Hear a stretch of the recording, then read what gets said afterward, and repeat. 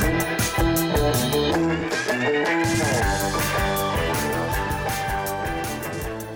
morning. So it was a good feeling.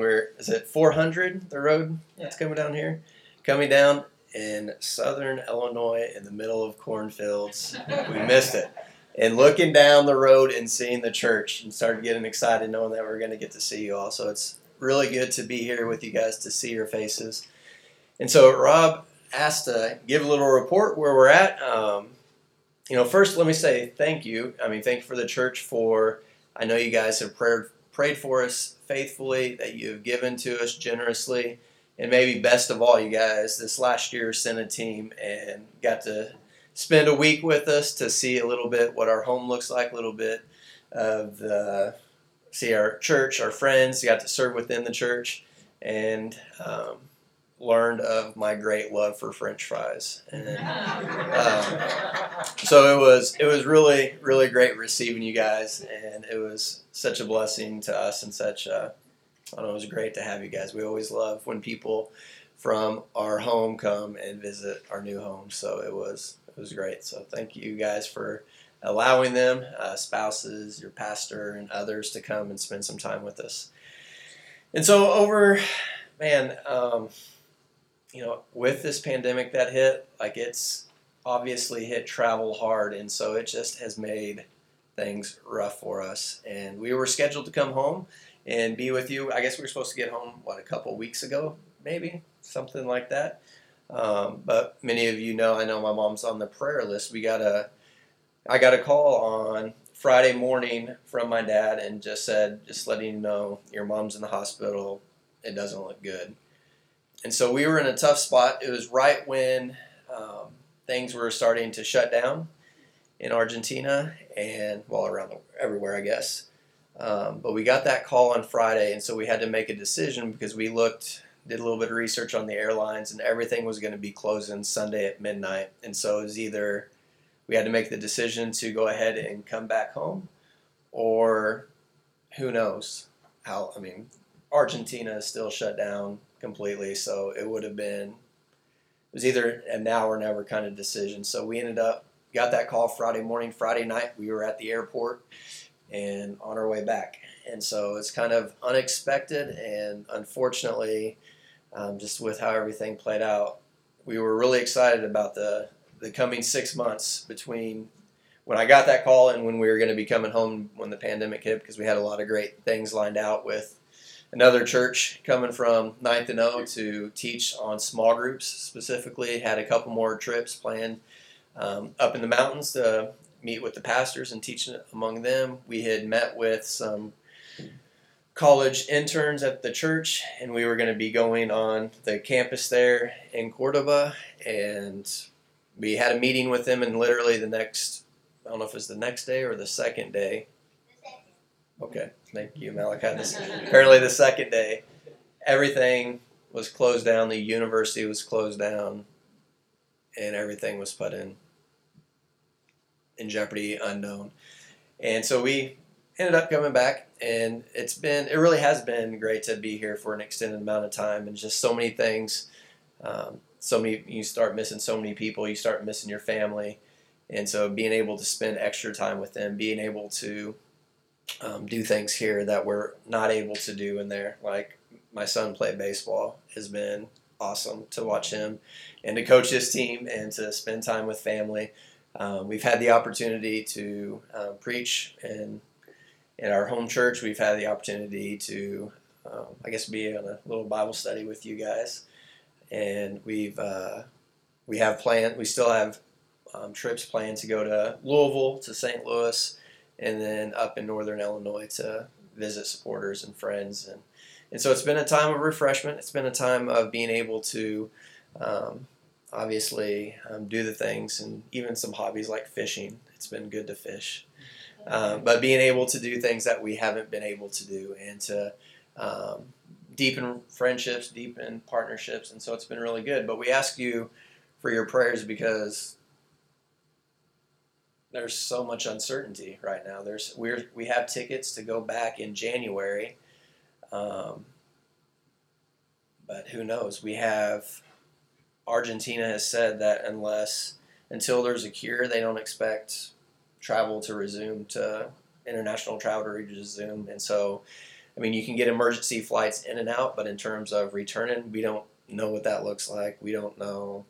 And so we are in a state of waiting, in a state of trusting in the Lord that He will show us what He has for us, when we'll get to go back, if we get to go back. Like, it's kind of up in the air, and there's a lot of uncertainty. So, I don't know. Anything else that I should say, honey?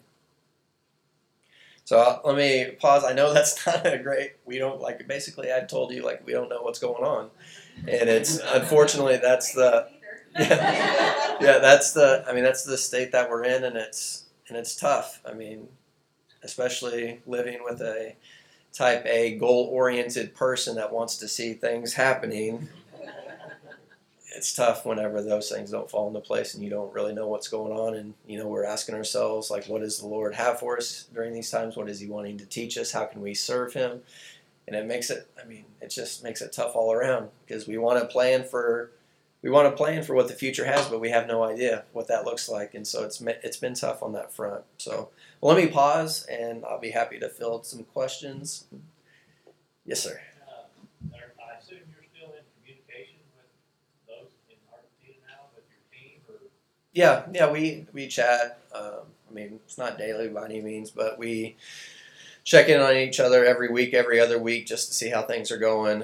And I'd like to say to see what's new, but that conversation's been the same the last few times that we've talked in terms of what's new. Not much. We got to take a walk around our neighborhood. That's about as exciting as it's been for them. So you still have your home and everything's still there. Your belongings, so your life is still there. Our belongings are still there.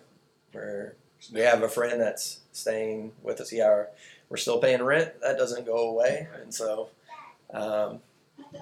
Yeah, and that's a big one. Sirius, our dog, is still there. So we have friends that are watching him, taking care of him. So he's living his best life. He's living with 2 other dogs. So he's good. He's happy. I'm sure he doesn't miss us too much, but we miss him. Brandon, as far as like church service and everything, is it kind of like here? It's all getting back to at least meeting together, or are they? No. They're not meeting together at all. Small groups aren't meeting together, and they're still unable to meet. And the bad thing is, in the news just this past week, they reported that Argentina's had the worst. This last week was the worst week in terms of cases and deaths. So, and then the government announced that they were going to be announcing in the next couple of days the steps that they were going to take to curb that. And so, they're. From what Cammy said, she said they weren't allowed to have people into their homes, but they can meet their friends at cafes or in parks. But I think they still have to have a mask. But I don't know when the churches will start to meet again. Yeah, and from the communication that the pastors have had with the congregation and everything, they're careful and they're adamant to want to follow the guidelines that are put forth. And I don't know, that raises a whole other questions, and how long can you do that, and how long is it responsible to Argentina, our fellow man, but then at some point, when does it become do not neglect meeting together? And so, be praying for the church and our churches in Argentina as well, because it's a difficult choice. They want to be a good witness around them. They don't want to lose the testimony, but at the same time, you cannot not meet for 2 years. So that right now, they're content on staying the course, but I would imagine that at some point they have to start asking the difficult questions of when do we need to go against what the authorities say. So while we were shut down, Rob was able to use Zoom and things like that to continue on. Do they have that capability there? Yeah, they have that capability, and so usually they have, they'll stream a service via Zoom on Sundays, and or YouTube. Maybe it's not Zoom, it might be YouTube. But there's there's still groups and meetings that happen via Zoom and stuff like that. So they are able to stay in contact, but as all of you know and probably experienced, it's not, that's nice, but it's not the same. It's seeing each other face to face. Do they have a government that helps take care of the poor people, or is that just really been hard on them? Even harder probably than the poor people in the States? Yeah, the government's more of a socialist government with the president that's in there now, and so there's programs and stuff that do it, but the poor there is so much greater than here. That's what makes America's economy so good, right? You have such a large middle class, such a large working class, and you just have so much more.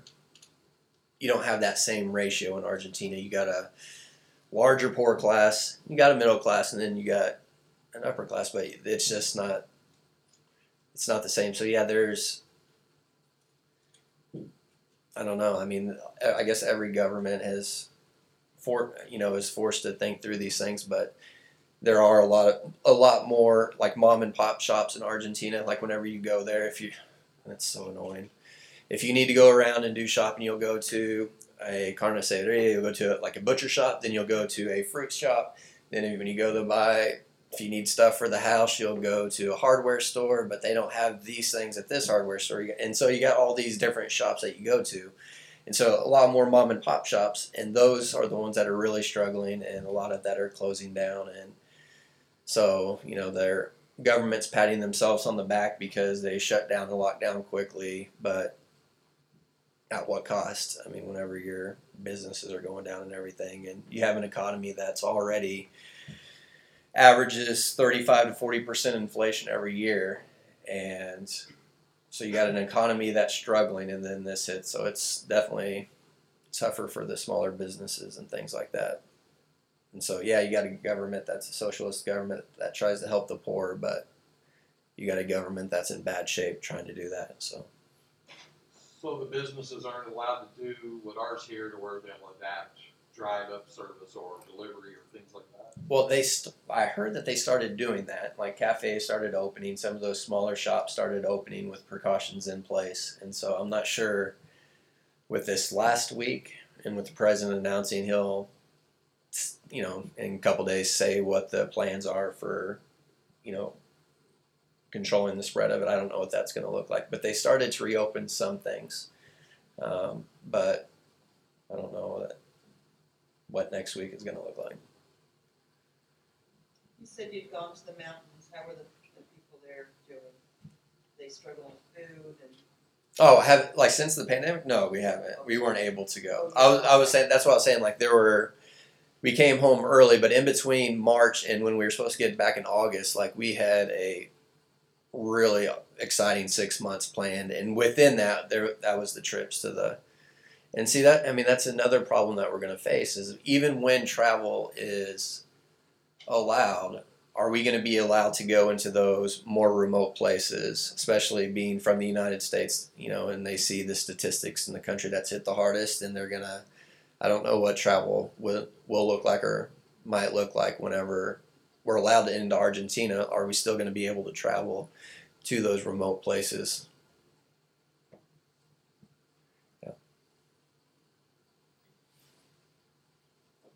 All right, well, I promise you, the Christian church is going to beat you to monocles today.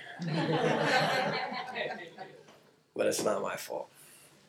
All right, let's pray real quick, ask God's blessing, and then we'll jump in. Lord, we thank you for this time, Lord, of being able to come together, Lord, to be able to sing songs to you and praises to you, Lord. We thank you that you have loved us, Lord. You have provided your Son.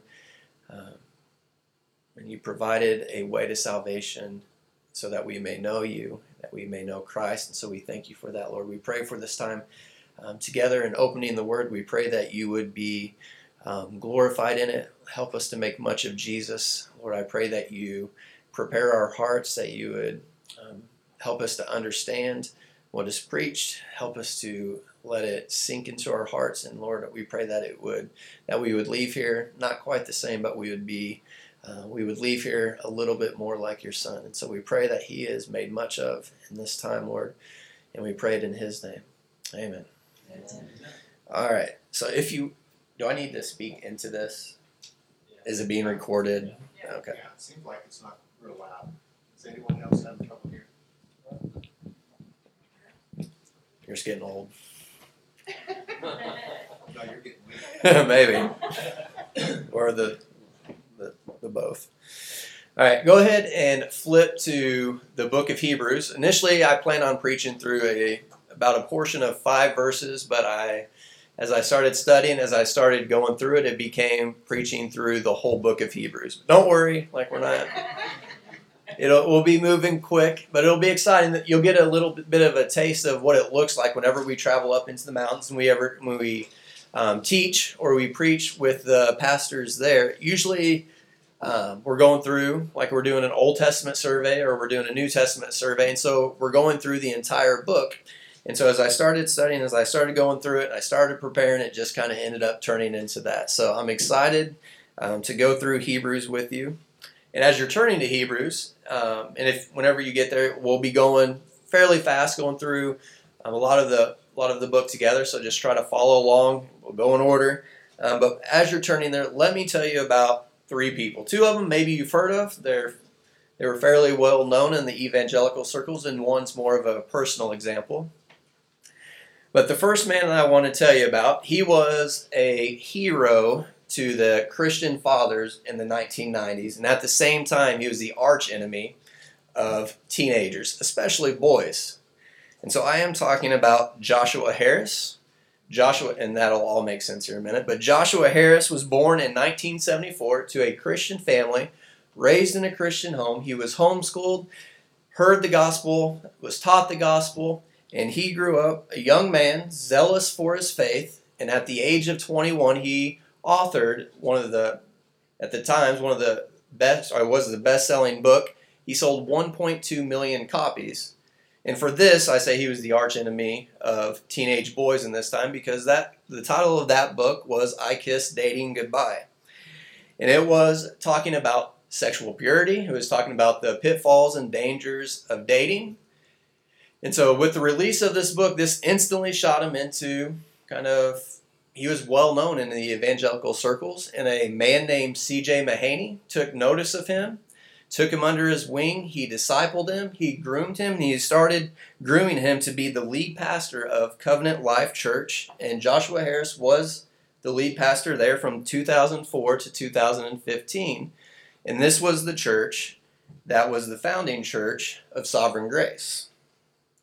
And so he went on from the time that he wrote his book at 21, and through his pastorate, he authored several other books dealing with his engagement to his wife, books on sex and lust, a book on falling in love with the local church, loving the family of God, and even a book on theology, his love for it, and the importance of it. And maybe some of you know the story where I'm going with this. In 2018, he disavowed everything that he wrote in his dating books. In 2019, he divorced his wife. And later on in 2019, he walked away from the faith and claimed that he was no longer a Christian. Another example, Marty Sampson, Australian born, that same year in the summer of 2019, also tweeted that he was losing his faith and was leaving the Christian faith. This was a man, maybe you've heard of Hillsong United. He was one of the lead worshipers of Hillsong United, wrote dozens and dozens of worship songs. He led hundreds of thousands and probably millions in worship. And like Joshua Harris in 2019, left the faith. And more of a personal example, we went to Southern Seminary, as your pastor did. And one of our best friends that's there, her and her former husband moved to Louisville because they too were going to Southern Seminary. But instead of being more grounded in their faith, instead of growing in the Lord, I don't even know the whole story, but they ended up started going to a more liberal church, and little by little got further and further away from the gospel. And at this point, they would not say they're Christians, and even have probably a little bit of resentment or bitterness to other Christians and to the church. And so let me just put this disclaimer before we go on. I do not think that you can lose your salvation. I do not believe that Joshua Harris or Marty or our friend, I don't believe that they lost their salvation. I don't think that the Bible teaches this at all.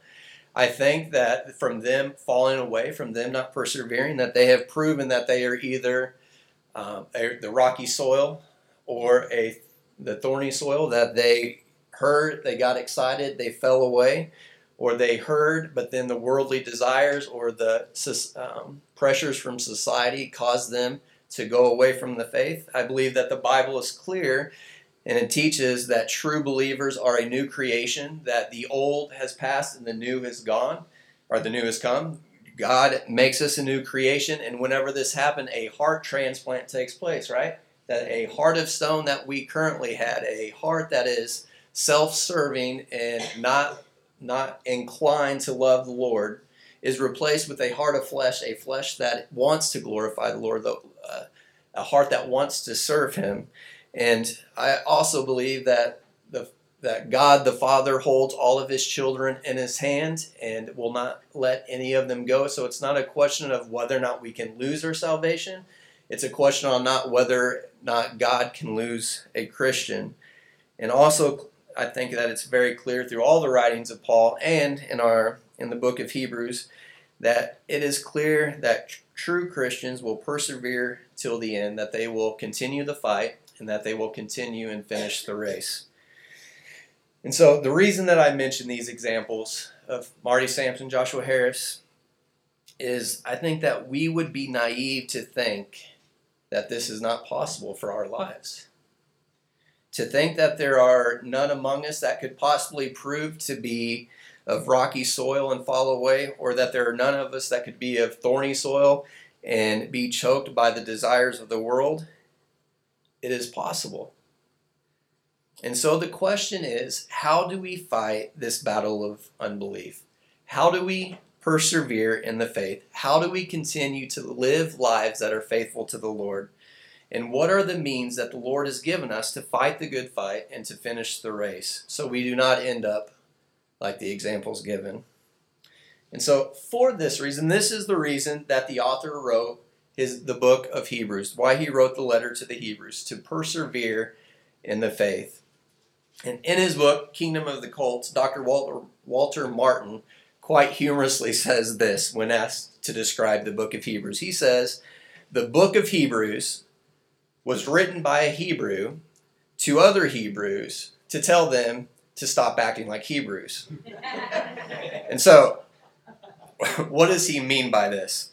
What does he mean by this? And so, just like any other letter of the Bible or any other gospel that's in the Bible, it was written by an inspired author, right? But it was written to a specific group of people. It was written with a purpose. And so, obviously, the book of Hebrews was written to a Hebrew believing community or a Jewish community, all right? But this was a community that was in crisis. And so although they had endured persecution, and although they had gained a reputation for sacrificial service in their lives and within the church, the author was concerned for them because there were difficulties that were mounting, and they were considering abandoning the Christian faith and returning to a Christless Judaism.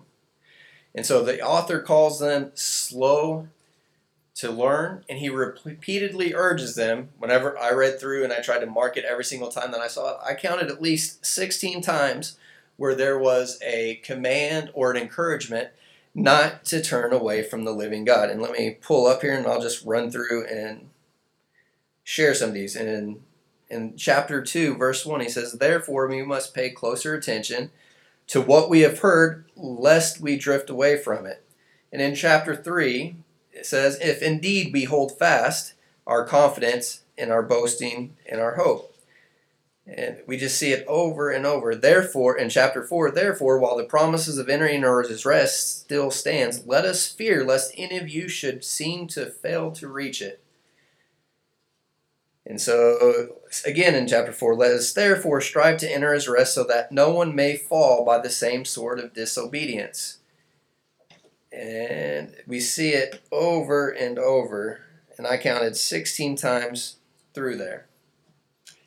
And okay, unlike the Hebrews, we probably aren't tempted, or we are not tempted to go to Judaism, right? That's not something that tempts us.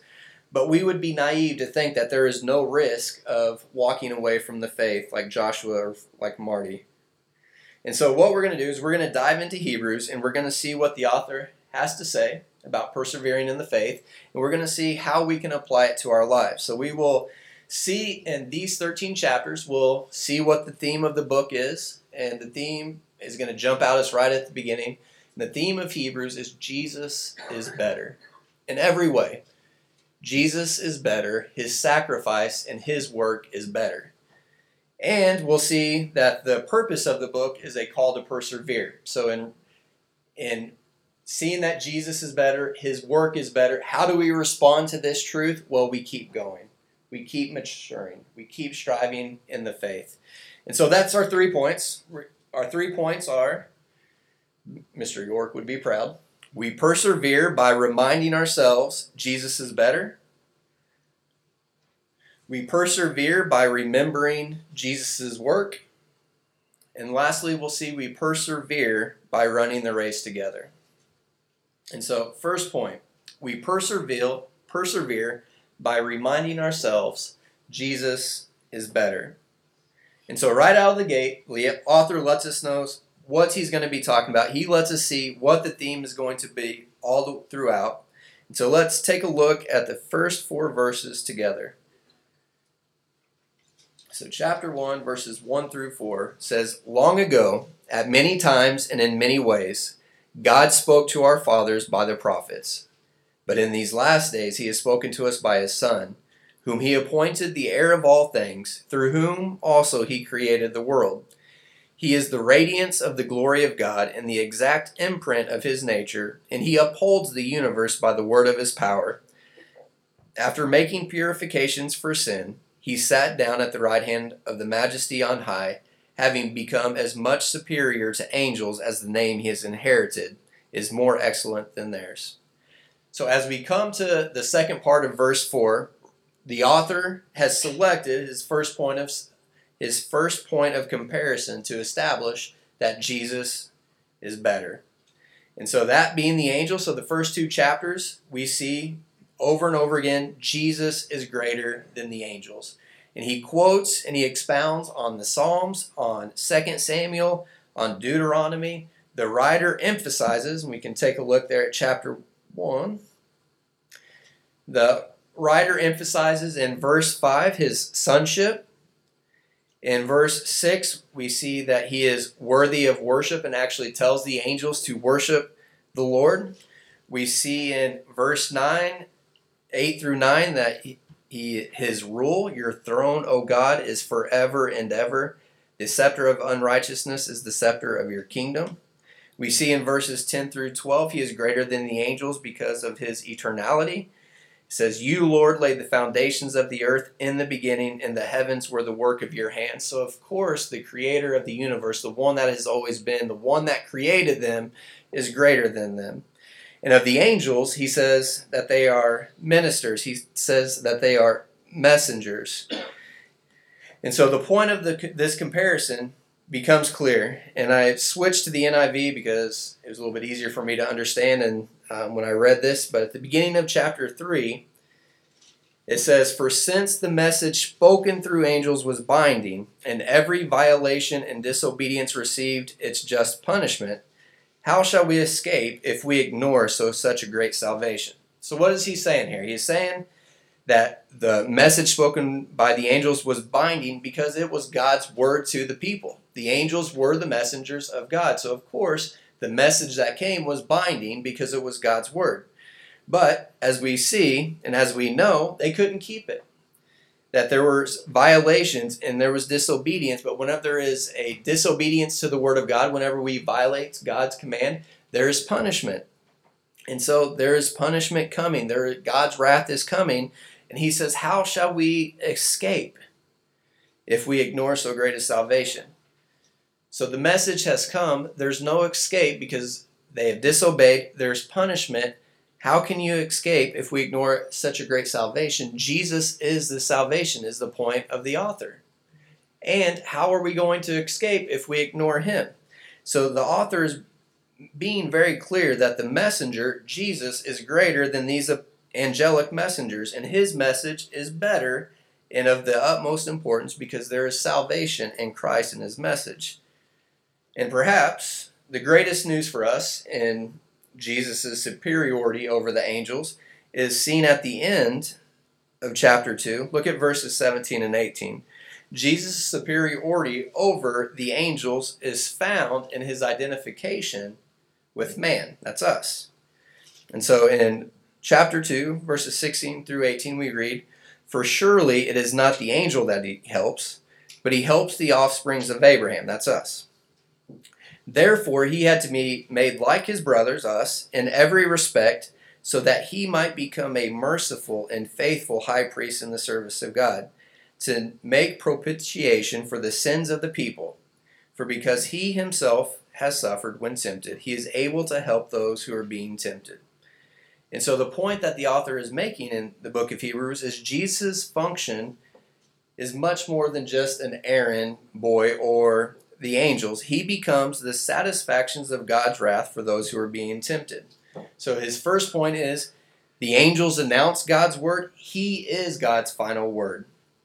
And he became one of us so that he may save us and help us. So he is the gospel. It's imperative that we hear the gospel. And just as it says in Hebrews 2:1, we must pay close attention to what we have heard, lest we drift away from it. And so that's his first point. Author's first point of comparison, Jesus is better. And Jesus is better and so far than the angels. But let's keep going, let's keep looking and see the next point. And as we get through chapter 3 through 7, we're going to see two more comparisons that Jesus is compared to. And we're going to see that Jesus in chapter 3 is greater than Moses, which to us, we're like, yeah, that's okay. Like, Moses isn't really my hero. Maybe he is, and that's good. But to these Jewish people, Moses was a big deal, right? He's the one that led them to their freedom. So we'll see that Jesus is greater than Moses, and we will see that he is greater than the Levitical priests. So in chapter 3, verses 1 through 5, we read, "Therefore, holy brothers, you who share in a heavenly calling, consider Jesus, the apostle and high priest of our confession, who was faithful to him who appointed him, just as Moses also was faithful in all God's house. For Jesus has been counted worthy of more glory than Moses, as much more glory as the builder of a house has more honor than the house itself. For every house is built by someone, but the builder of all things is God. Now Moses was faithful in all God's house as a servant, to testify the things that were to be spoken later. But Christ is faithful over God's house as a son, and we are his house if indeed we hold fast our confidence and our boasting and our hope." So the point here, he introduces Moses, and he starts off by saying Jesus is greater, just as a son is greater than the servant to a father. So is Jesus greater than Moses. And as we continue through verses 3 and into chapter 4, the author begins to highlight the disobedience of Israel towards Moses. So Moses leads them out of Egypt. He is taking them to the edge of the promised land, and they disobey God. And as we read earlier, anytime there's disobedient, there's punishment. And so the punishment for the Israelites disobeying Moses was 40 years of wandering in the wilderness.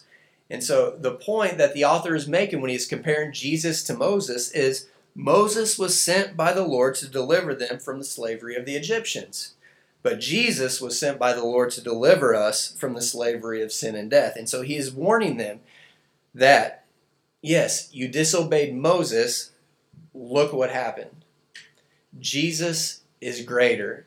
The reward that Moses was offering was great, or that God was offering Moses through Moses was great, the promised land. But there is something even greater being offered to us through Christ in this new covenant, and that is salvation. So just as if you disobeyed Moses, there was punishment, and what he offered was great, what's being offered, Jesus is greater and more worthy to be obeyed. And if you disobey him, there are consequences as well. And so the point, Jesus is better. So Jesus is better than the angels. Jesus is better than Moses. And then his last comparison we see in chapters 4 through 7, and that is Jesus is better than the Levitical priest. And so the writer demonstrates that Jesus is greater than the Levitical priest, and he does this by showing that Christ is not from the line of Aaron, like the other Levitical priests were. He tells us in chapter 5, verse 9 through 10, that he is eternal in the line with Melchizedek.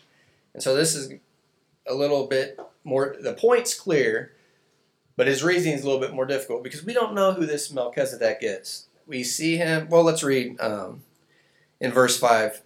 It says, once made perfect, he became the source of eternal salvation for all who obey him and was designated by God to be the high priest in order of Melchizedek.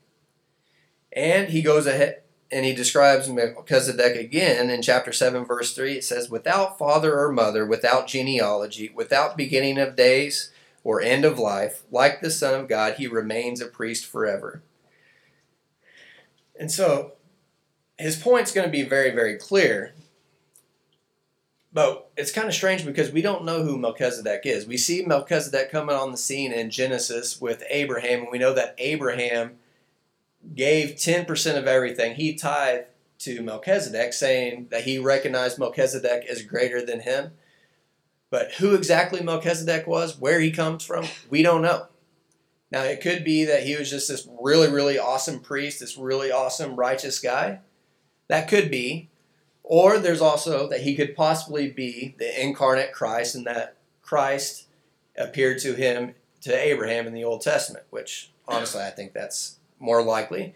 But it's strange. So there's kind of a little bit of a mystery of who Melchizedek is. But the point that he is making is very, very clear. He is saying that Jesus is eternal.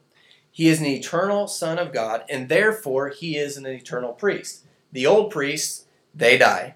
But death could not hold Jesus. So he can continue to intercede on our behalf. Jesus is the greater high priest, and in him we have a mediator. And even more, we have this high priest can sympathize with our weakness because he has been tempted in every way, but without sin. And so unlike former priests, and more importantly, unlike us, he is perfect. This is the kind of priest that we need. And this is the kind of priest that we have. And so, let's pause. We have seen that Jesus is better than the angels. We see that Jesus is better than Moses. And we see that he is better than this line of priests that they have had. And honestly, we probably don't need to be convinced that Jesus is greater than angels. We probably do not need to be convinced that Jesus is better than Moses. That's not a temptation for us. We don't need to be convinced that Jesus is a better priest than what they had in the Old Testament.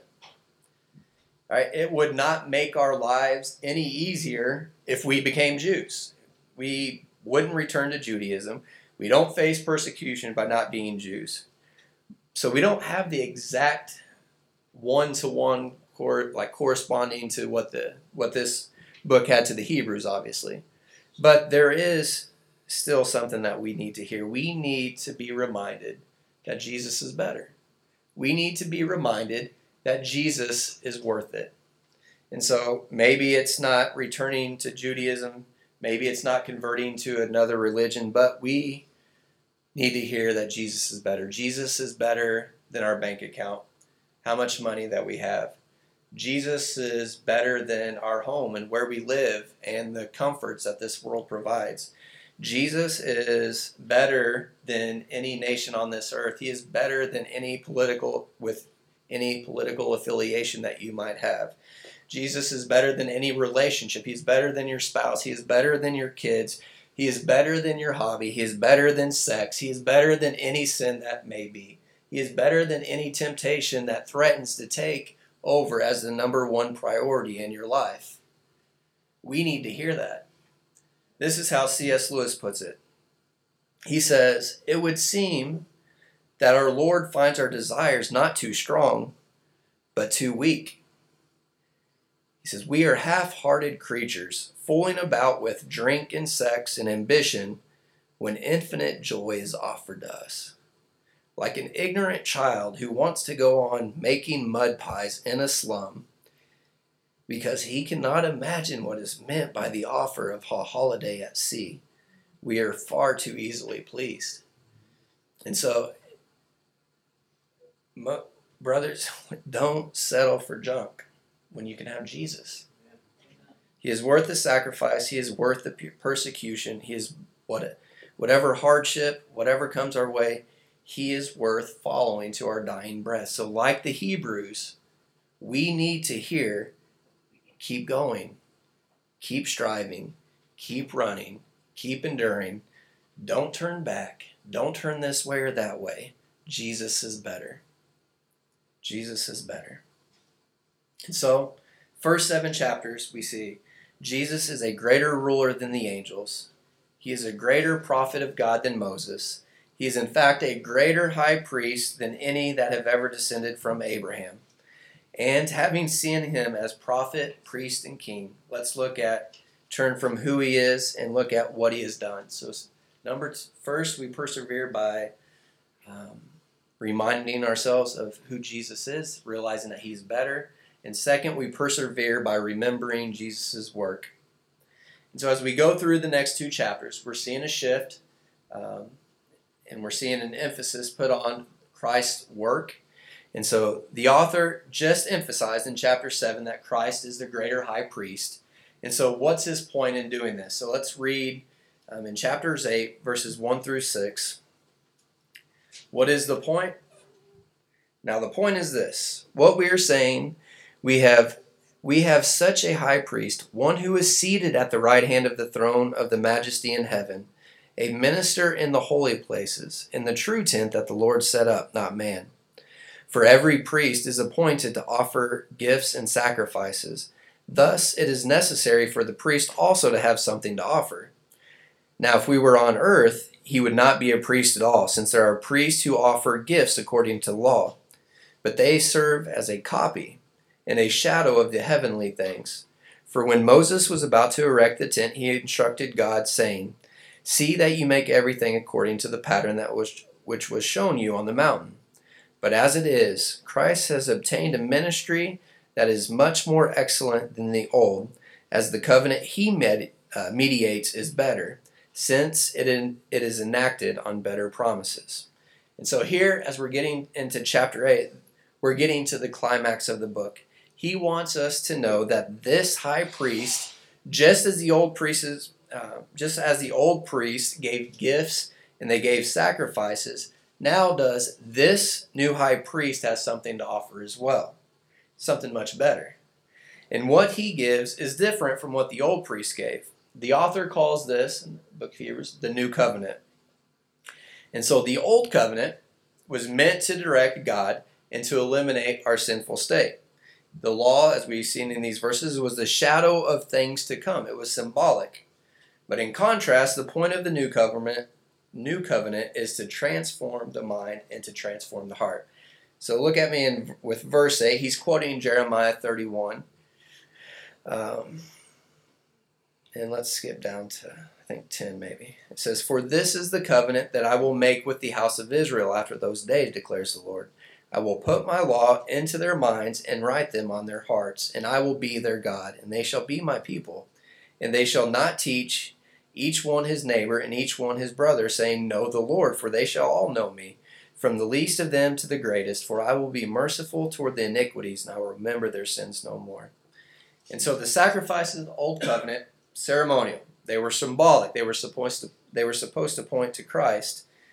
But in Hebrews 10 we read, but those sacrifices are an annual reminder of sins, because it's impossible for the bloods of bulls and goats to take away sin.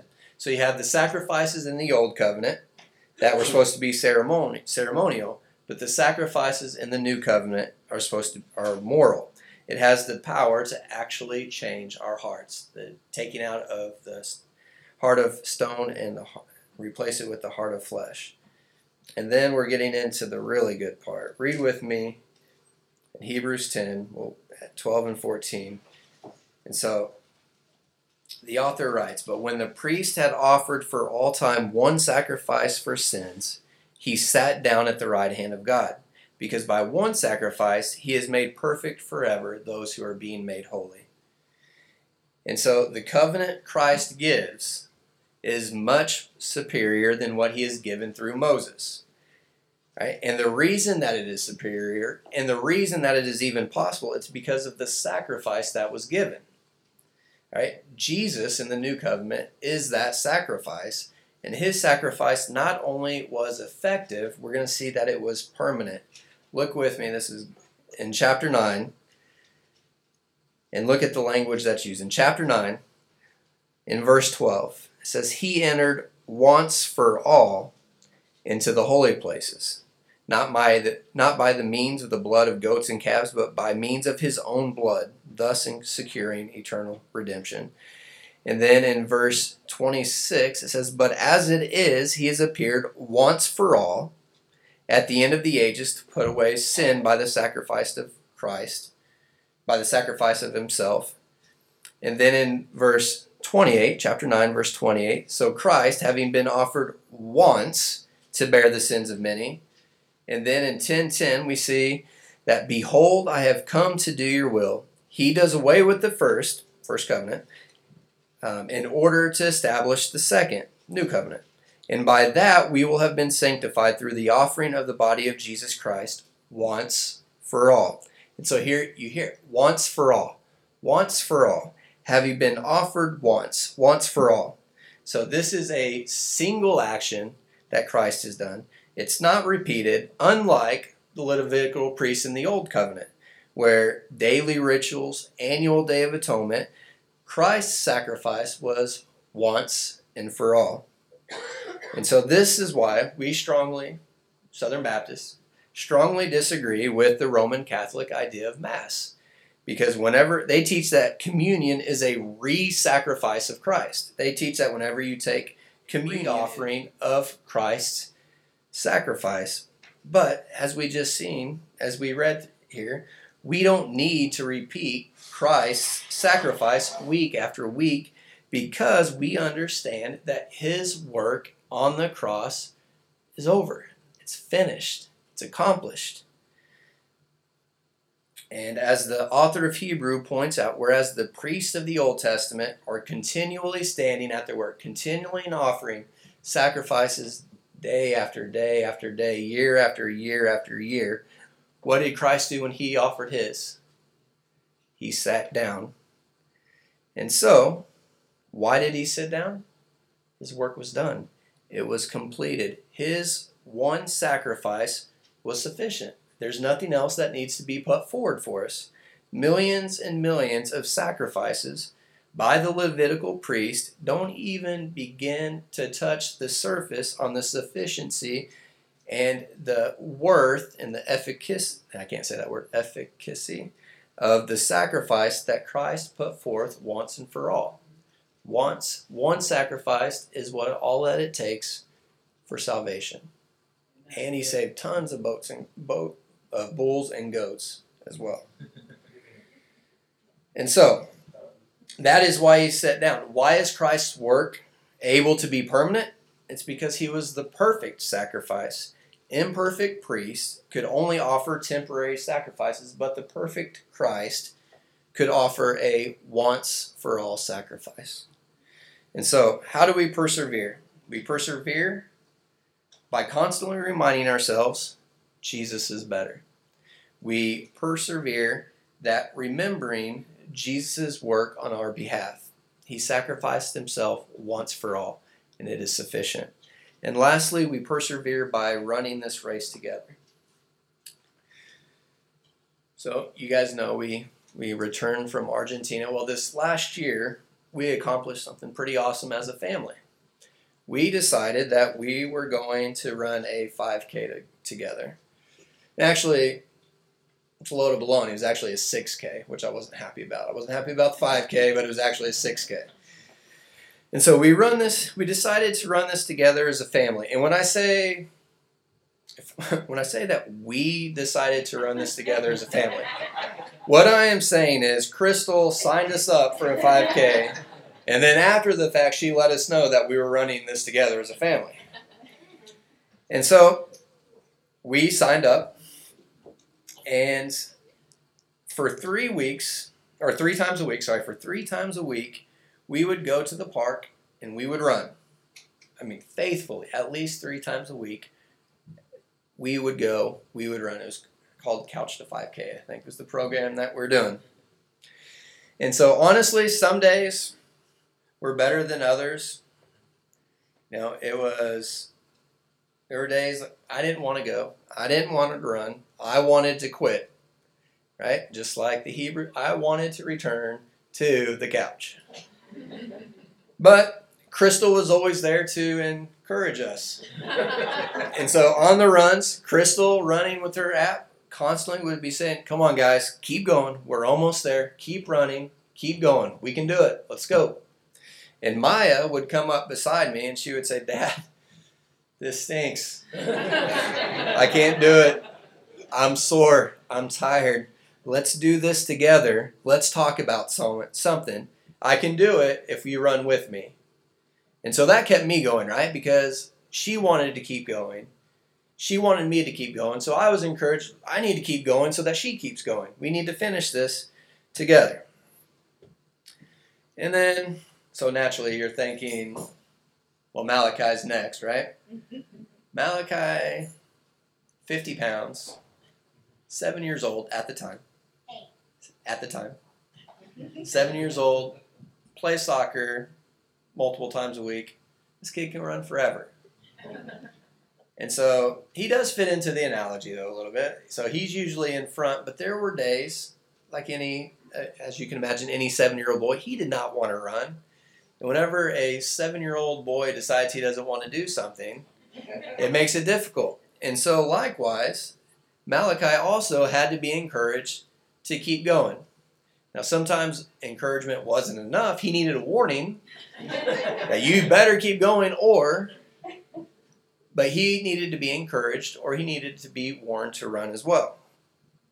So the point is this: race day, we crossed the finish line together. And maybe we could have done it individually. I don't know. Crystal's probably the only one that could have done it individually.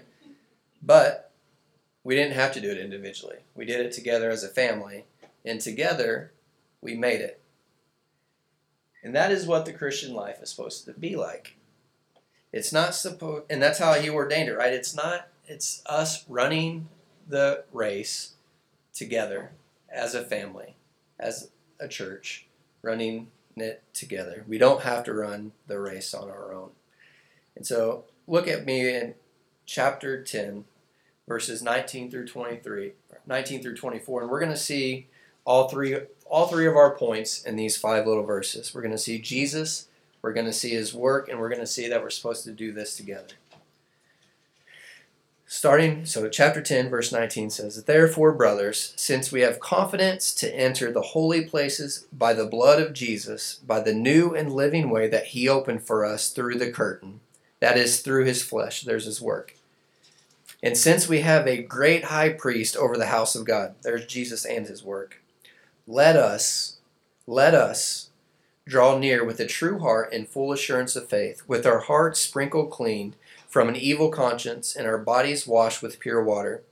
Let us hold fast the confession of our hope without wavering, for He who promised, there's Jesus again, and let us consider how to stir up one another to love and good works, not neglecting to meet together as the habit of some, but encouraging one another, and all the more as you see the day drawing near. So you see Jesus, you see His work, and you see that we're supposed to do it together. We're supposed to run this race together. And He's going to make the same point. It's identical point, different words, but identical point in chapter 12. And sandwiched in between these two very similar verses of Jesus, His work, and running it together, we have the heroes of the faith. We have the Hall of Faith, in which the author goes through in chapter 11, he reminds the Hebrews, he reminds who the book was written to, that these different heroes of the faith, Abel, Abraham, Isaac, Jacob, Joseph, Moses, Rahab, an honorable mention for Gideon, Barak, Samson, Japheth, David, Samuel, and all the prophets, reminding them of the ones who ran the race before them, how they lived lives of service and faithfulness to the Lord's ones who persevered until the end, to imitate them, to do as they did. And then we get to chapter 12, 1 through 2, and it says, "Therefore, since we are surrounded by so great a cloud of witnesses, these heroes of the faith," so referring back to chapter 11, "let us also lay aside every weight and sin which clings so closely, and let us run with endurance the race that is set before us, looking to Jesus, the founder and perfecter of our faith, who for the joy that was set before him endured the cross, despising the shame, and is seated at the right hand of the throne of God." So we see it again. Jesus, what he's done for us, do it together. And so look to Jesus, he is better. Look to his work. Follow these heroes, imitate them. Lay aside the sin, run the race, complete the race. Do it faithfully. And so we run this race together, stirring one another up, meeting together, encouraging one another. We keep running. So that's Hebrews. That's Hebrews. Jesus is better than the angels. He's better than Moses. He's better than the priest. His work is better. His covenant is better. It is because that covenant was brought in by a perfect, once-for-all sacrifice, by giving himself. And so in view of Jesus, in view of his work, we keep going in the faith. We don't fall away, and we persevere. So I want to conclude in this way. So obviously, there are two types of people in this sanctuary: Christians, non-Christians, believer, unbeliever. I mean, no doubt, you either fit into one of these categories. And so for the believer, I hope that the message was clear. I hope that we see that we need to keep running. We need to keep fighting. We need to keep persevering. We need to constantly remind yourself, and we need to remind others, Jesus is better. Don't settle for the mud pies when you can have Jesus himself.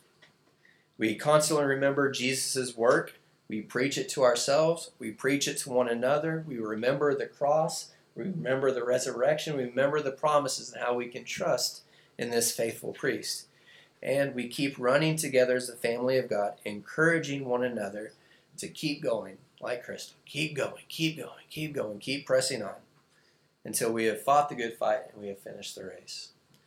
Now, if there's anyone here who does not know Christ, and this is actually, we need to hear this too as believers. We need to hear the gospel and remind ourselves of the gospel too. But I'm not sure of many things, but the one thing I am sure of, Jesus is better, right?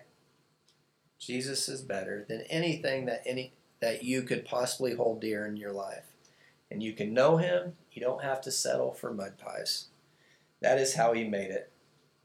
See, it was hopeless for man because God requires perfection. If you want to go to heaven, you have to be perfect. And the problem is, we're far from that. You're far from perfect. I'm far from perfect. But God requires perfection. And see, that's where Jesus comes in. He took on the flesh. He became man. He lived the perfect life, the life that we could not live. And then he took upon himself sin. Because God is just, God is holy, and he must punish sin. And that's why we call Christ the satisfaction of God's wrath. Because he took the sin upon himself. He took the punishment from God, and he died. He satisfied that wrath by dying on the cross in the place of sinners. And the result is what? Who called it this? Martin Luther? The Great Exchange, where our sin was put upon Christ. He died for us. His righteousness, his perfection was given to us. Or 2 Corinthians 5:21 says it this way: "For our sake he made him to be sin who knew no sin, so that in him we might become the righteousness of God. Unfair, I know, but this is what Jesus did. This is how he demonstrated his love towards us, by dying for us while we were yet sinners. And perhaps you're saying, well, I want to trust in Christ, I want to follow Christ, but if you only knew. If you only knew what I've done, if you only knew what I think, if you only knew what I struggle with. But there's one other thing that I'm sure of from Hebrews, and that Jesus' work is greater than you could possibly imagine. That his grace is mightier. His grace is greater than your sin. And as we sang earlier, although your sins may be many, his mercy is more. And so you can know him today. You can be forgiven. So I beg you, if you don't know the Lord, or you have questions of what it means to follow the Lord, then I know Pastor Rob, myself, and many brothers and sisters in here that would love nothing more than to talk to you on how you can know Christ. And so that's it, church. Keep pressing on, keep running, and persevere, because we know that Jesus is better. He's worth it.